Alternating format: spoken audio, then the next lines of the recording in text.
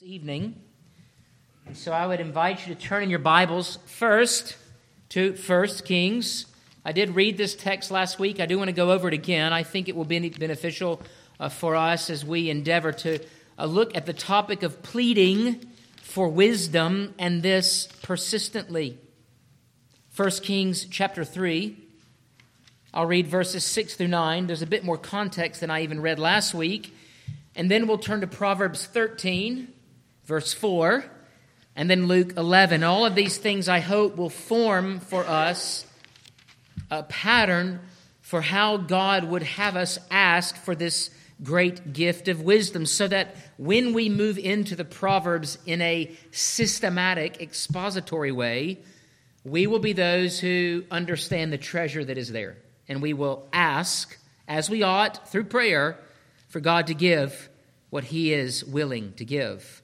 1 Kings chapter 3, beginning in verse 6. And Solomon said, well, let's look at verse 5.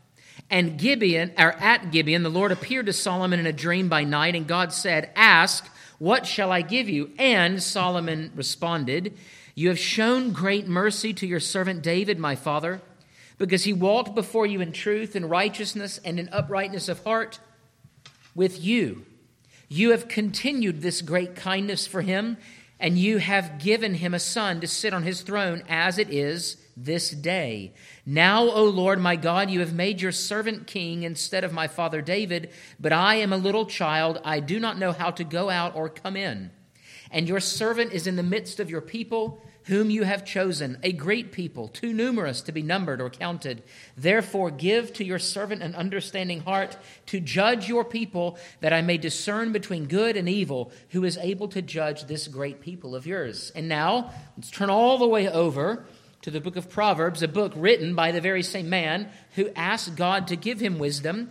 And this is what he says in this one verse, surrounded by many good verses.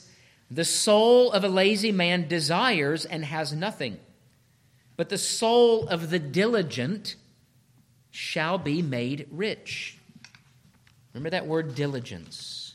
And then Luke chapter 11. Luke chapter 11, verse 5. And Jesus said to them, which of you shall have a friend, and go to him at midnight and say to him, friend, lend me 3 loaves, for a friend of mine has come to me on this journey, and I have nothing to set before him. And he will answer from within and say, do not trouble me, the door is now shut, and my children are with me in bed. I cannot rise and give to you. I say to you, though he will not rise and give to him because he is his friend, yet because of his persistence, he will rise and give him as many as he needs. So I say to you, ask, and it will be given to you. Seek, and you will find. Knock, and it will be opened to you. For everyone who asks receives, and he who seeks finds, and to him who knocks it will be opened. If a son asks for bread, from any father among you will he be given a stone?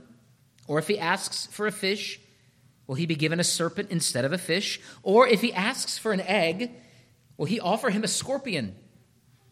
If you then, being evil, know how to give good gifts to your children, how much more will your heavenly Father give the Holy Spirit to those who ask him? Thus far, the reading of God's word. Let me pray now for the blessing of the preaching of it. Lord, we come to you tonight, and we come in prayer, pleading, asking over and over and over again, week in and week out, every Sunday morning, every Sunday evening, and this just as a people together in corporate worship, not to mention all the other times we come before you and we ask, Lord, show us the way.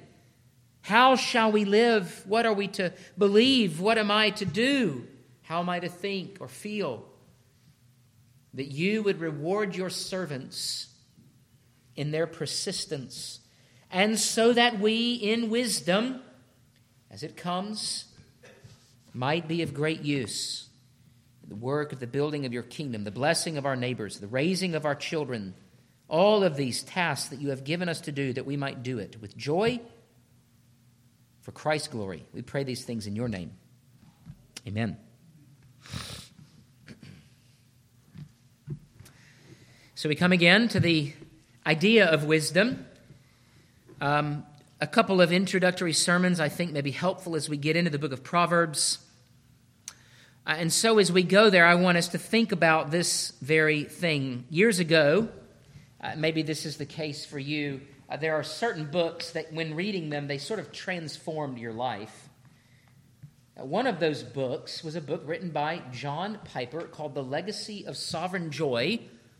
And it was about a little mini biography on Martin Luther, John Calvin, and one of the other reformers, whose name I cannot remember at this time, but I remember very well the vignette about the life of Martin Luther, namely Luther's prayer life, and how he would, prior to ever opening the Scriptures, would seek the Lord's face in prayer that God might give him wisdom and understanding from his word.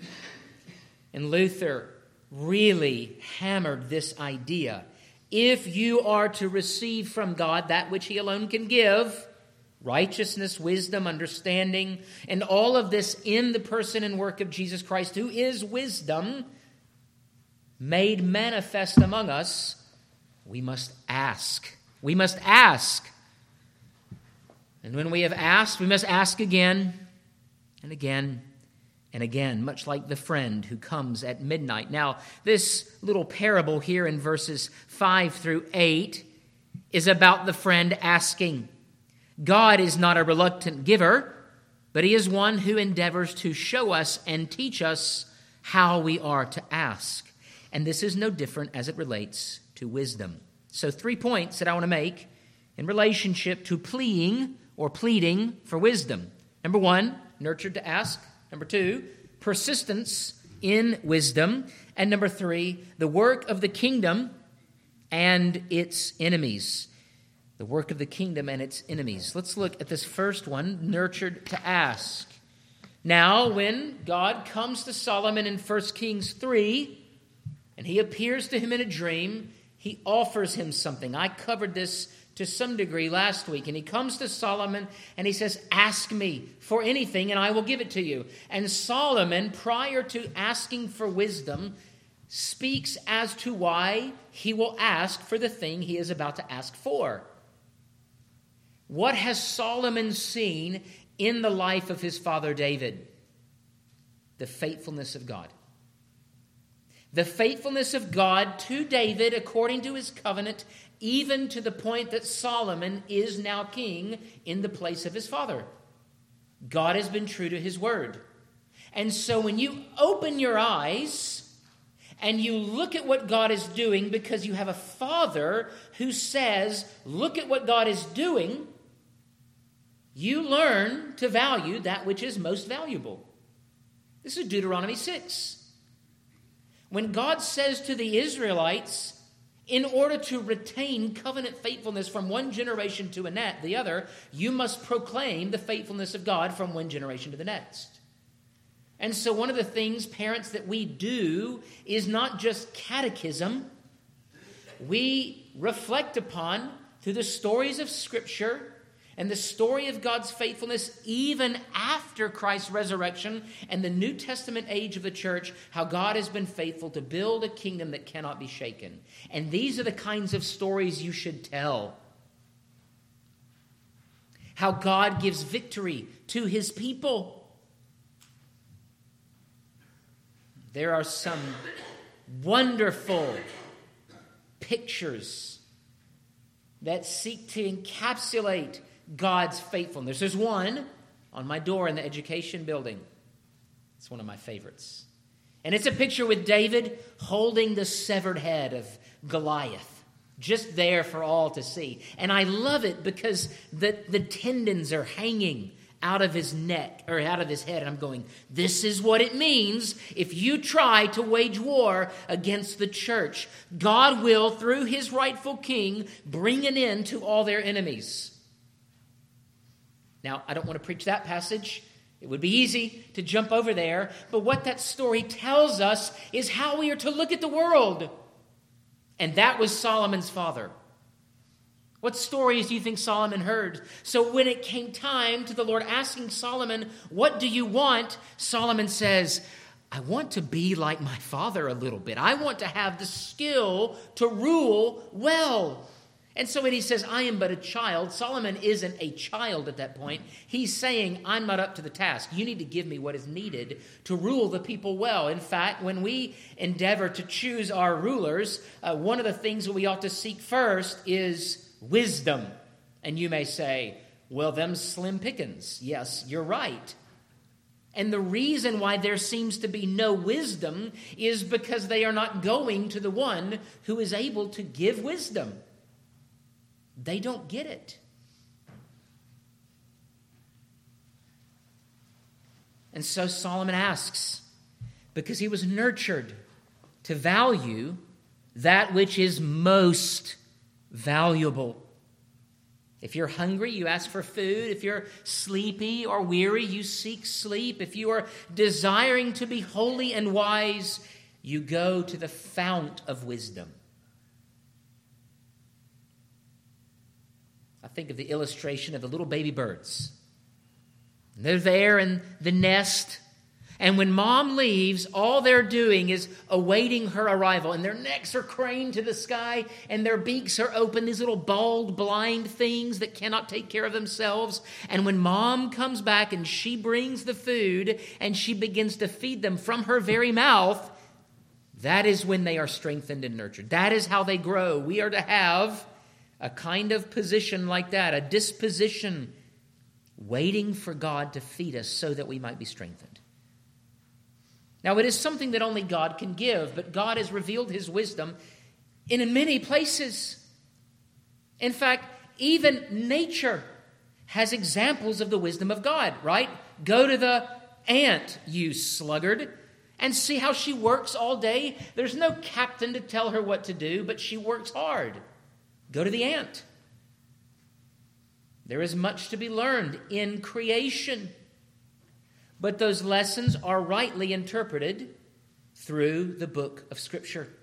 There is much to learn in the book of nature. Even Paul appeals to the book of nature in Romans chapter 1, where he talks about the immoral relationships that men and men are having with one another. And he's saying even nature confronts that kind of perversion. You can just look and see this isn't going to work. It is unwise. It is unrighteous. It does not bring forth fruit or life. And so wisdom is found in many places, but ultimately it cannot be grasped apart from the Holy Spirit working it in your heart. And so we have to ask. We have to, children, ask our parents. And do you know who they ask? They ask the Lord. And they take the wisdom that is given to them by God, and like a mother bird, they chew it up a little bit, and they feed you from it. Listen, listen. Kids, look at what I have learned in all the years I have lived on earth. Take it from me. I have seen. This is how Solomon often speaks in the book of Ecclesiastes and in the book of Proverbs. But we must be nurtured to ask. And the best place where we are nurtured to ask is the place where God appears to be most beautiful. Not only in the sanctuary, especially in the sanctuary, but even in our homes. Solomon asked because he was nurtured. Parents, are you nurtured? Do you nurture? Secondly, persistence in wisdom. Persistence in wisdom. Persistence in the pursuit of any good thing is good, including wisdom. Persistence in anything requires a goal in which the pursuer is focused not only upon the objective, but they rightly understand how to get to that objective. There's a gentleman that I follow or watch some videos on YouTube every once in a while, and he is a guitar aficionado. He is an expert. And there was a video that he released a while back. It was about 5 minutes long, and in that video, he shows the progress of the first day he picked up the guitar to the 7th year of his playing. And it is incredible to watch the progress. And in 5 minutes, you get 7 years of condensed progress, of learning, of practice. Now, here is the problem. It took him 7 years. And he's not done. This was several years ago he released this. And in another 7, can you imagine the proficiency with which he might play? The skill with which he moves his fingers and forms chords and plays beautiful music. And I look at it and I'm going, this 5-minute video is going on a little long. This is how we live. It is difficult in this day and age where we are told we don't have to wait for anything. In fact, there is a drug being pushed right now in bus stops in New York where you can get an injection. I don't know what it is. Be wary of untested injections. I don't mean anything by that.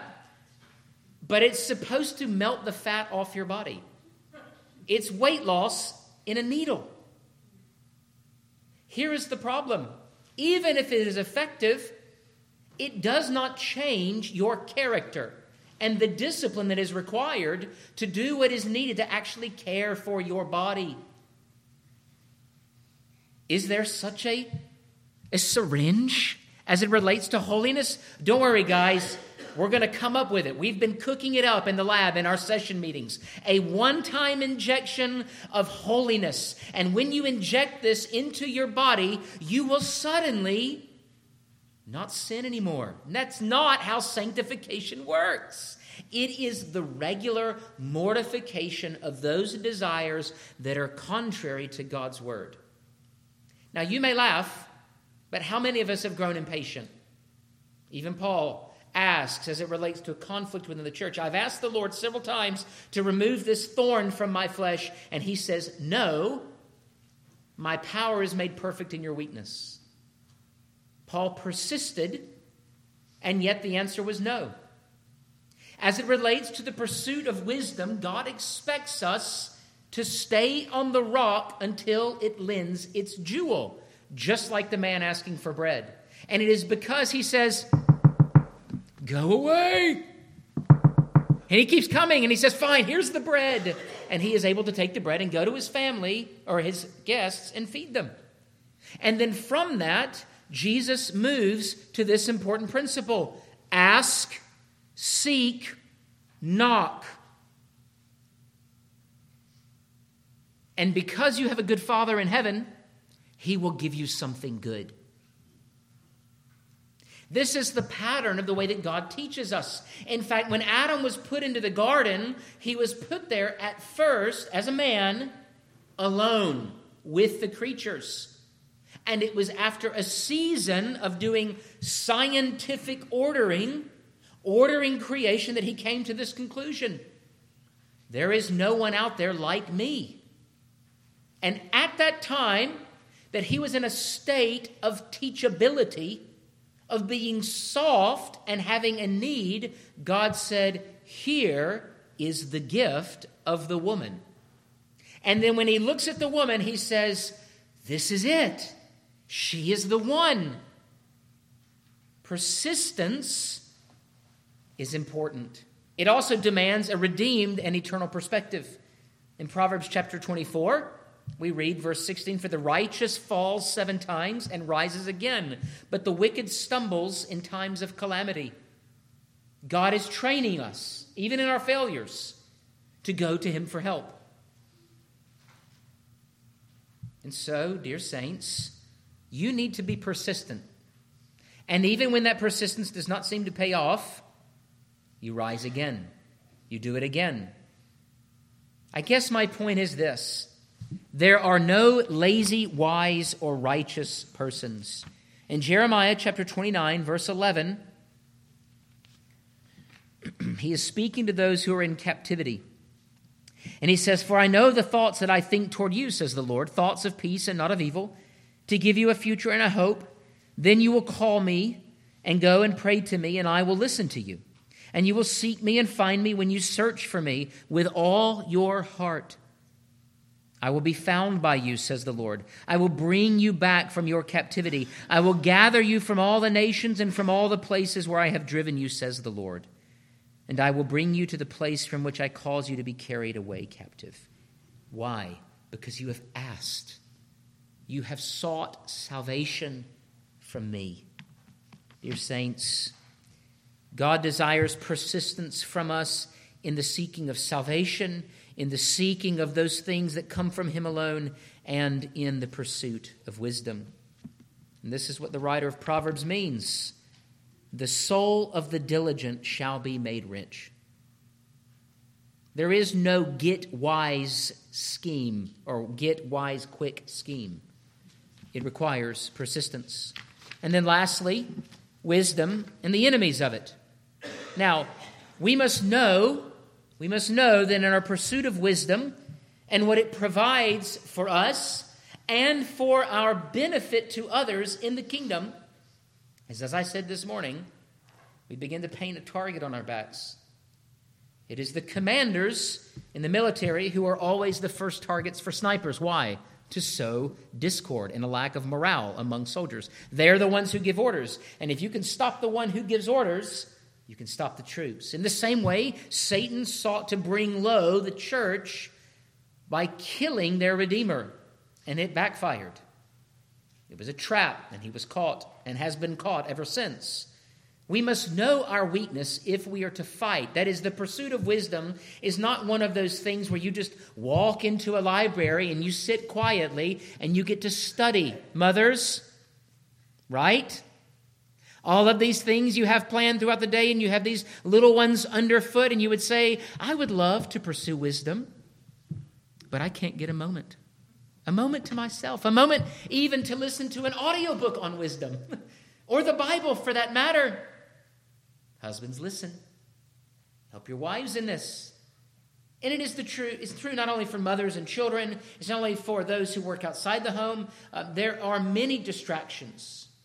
And in fact, those distractions have become immeasurable and immense in the world in which we live today.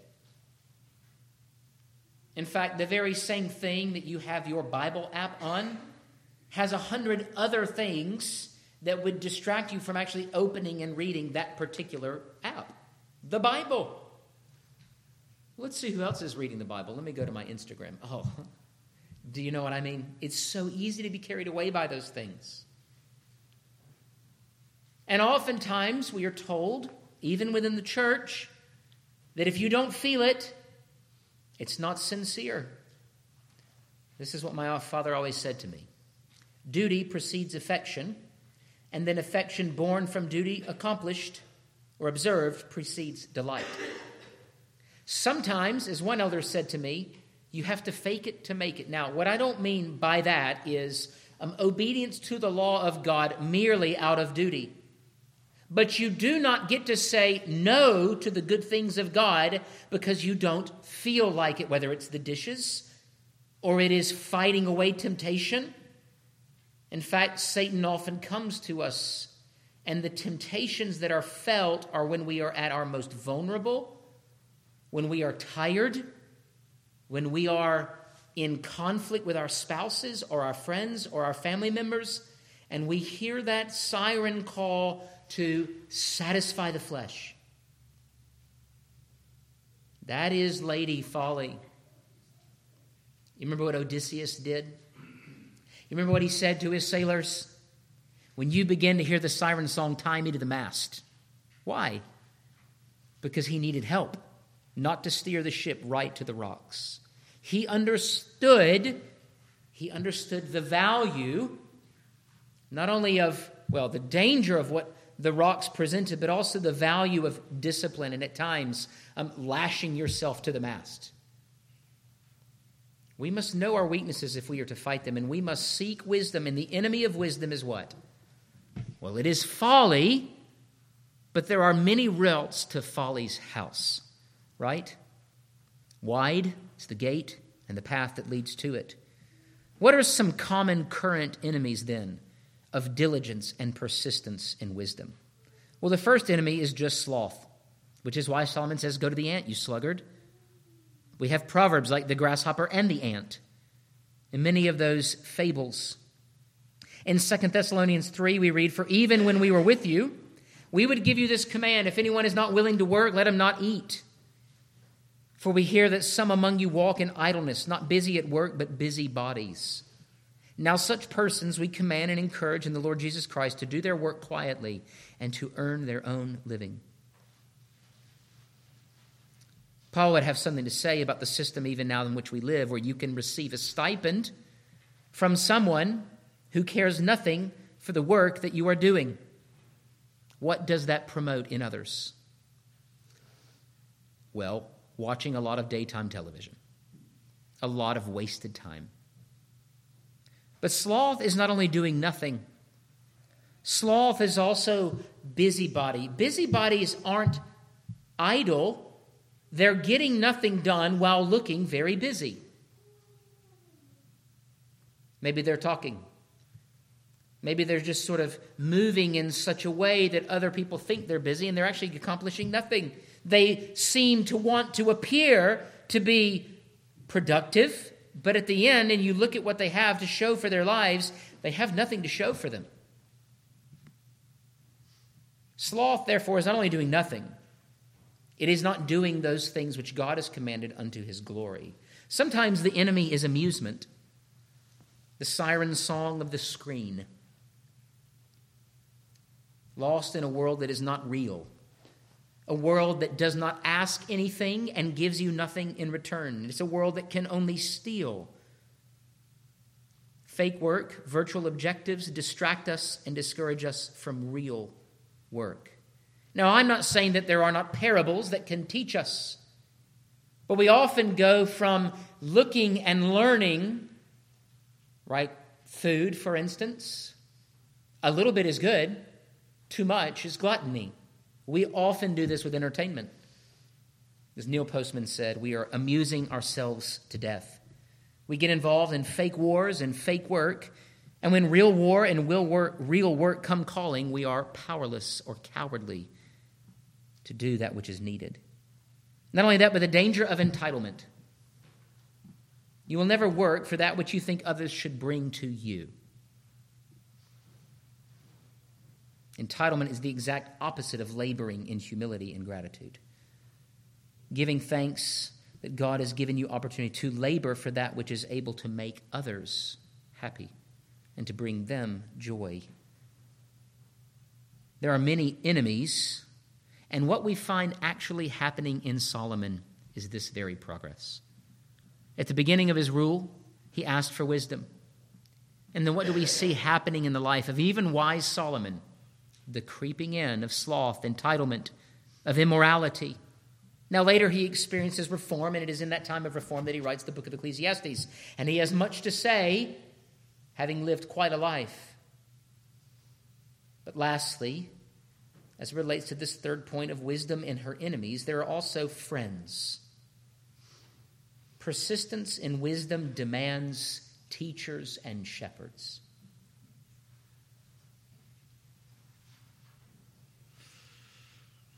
Parents, those of you who are mature or more mature in the faith than others, you are guides as far as God considers you. Paul says in a number of places, imitate me as I imitate Christ. Paul is not perfect, but what Paul is endeavoring to do is walk in holiness. He's looking at Christ and says, that is the pattern, I will follow that pattern. And then he looks at those who are younger in the faith, less mature, and he says, you watch me watching him. And we'll do this together. This is how we learn. Our learning is imitational. It is incarnational. And we need teachers. Sometimes it's an ant. Right? I look at the joy in my Doberman when I come home from work and I think, I haven't had that kind of pure, exhilarating joy in a long time to see a family member. I learned something from her. She sits on command. Children, you see?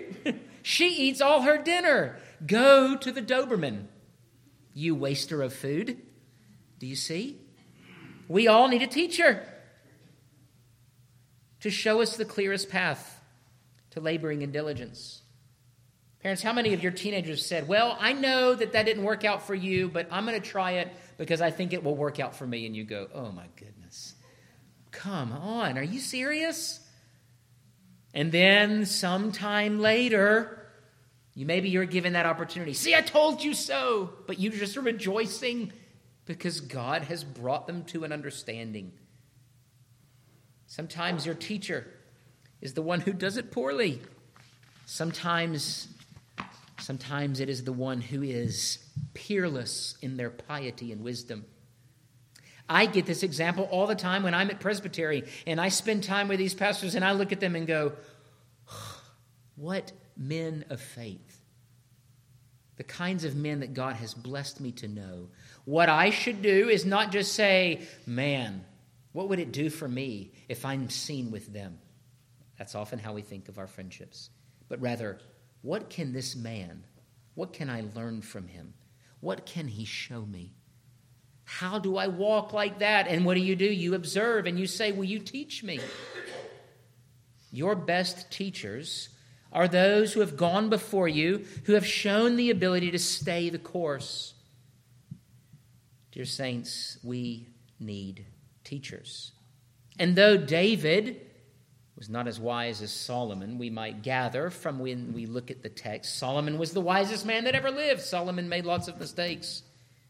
But Solomon looked at his father, and what he saw was a man who bore witness to the covenant faithfulness of God. Ultimately, the wisest teachers are those who show us the covenant faithfulness of God, the value, the beauty, the glory of the one who can give us what we need. And so I end with this. If you lack wisdom, ask the Lord. If you lack wisdom, ask, and he will give you not a scorpion, not a serpent. He will give you wisdom. Let's pray. Oh, Lord our God, we ask even now that we might seek after that which you alone are able to give.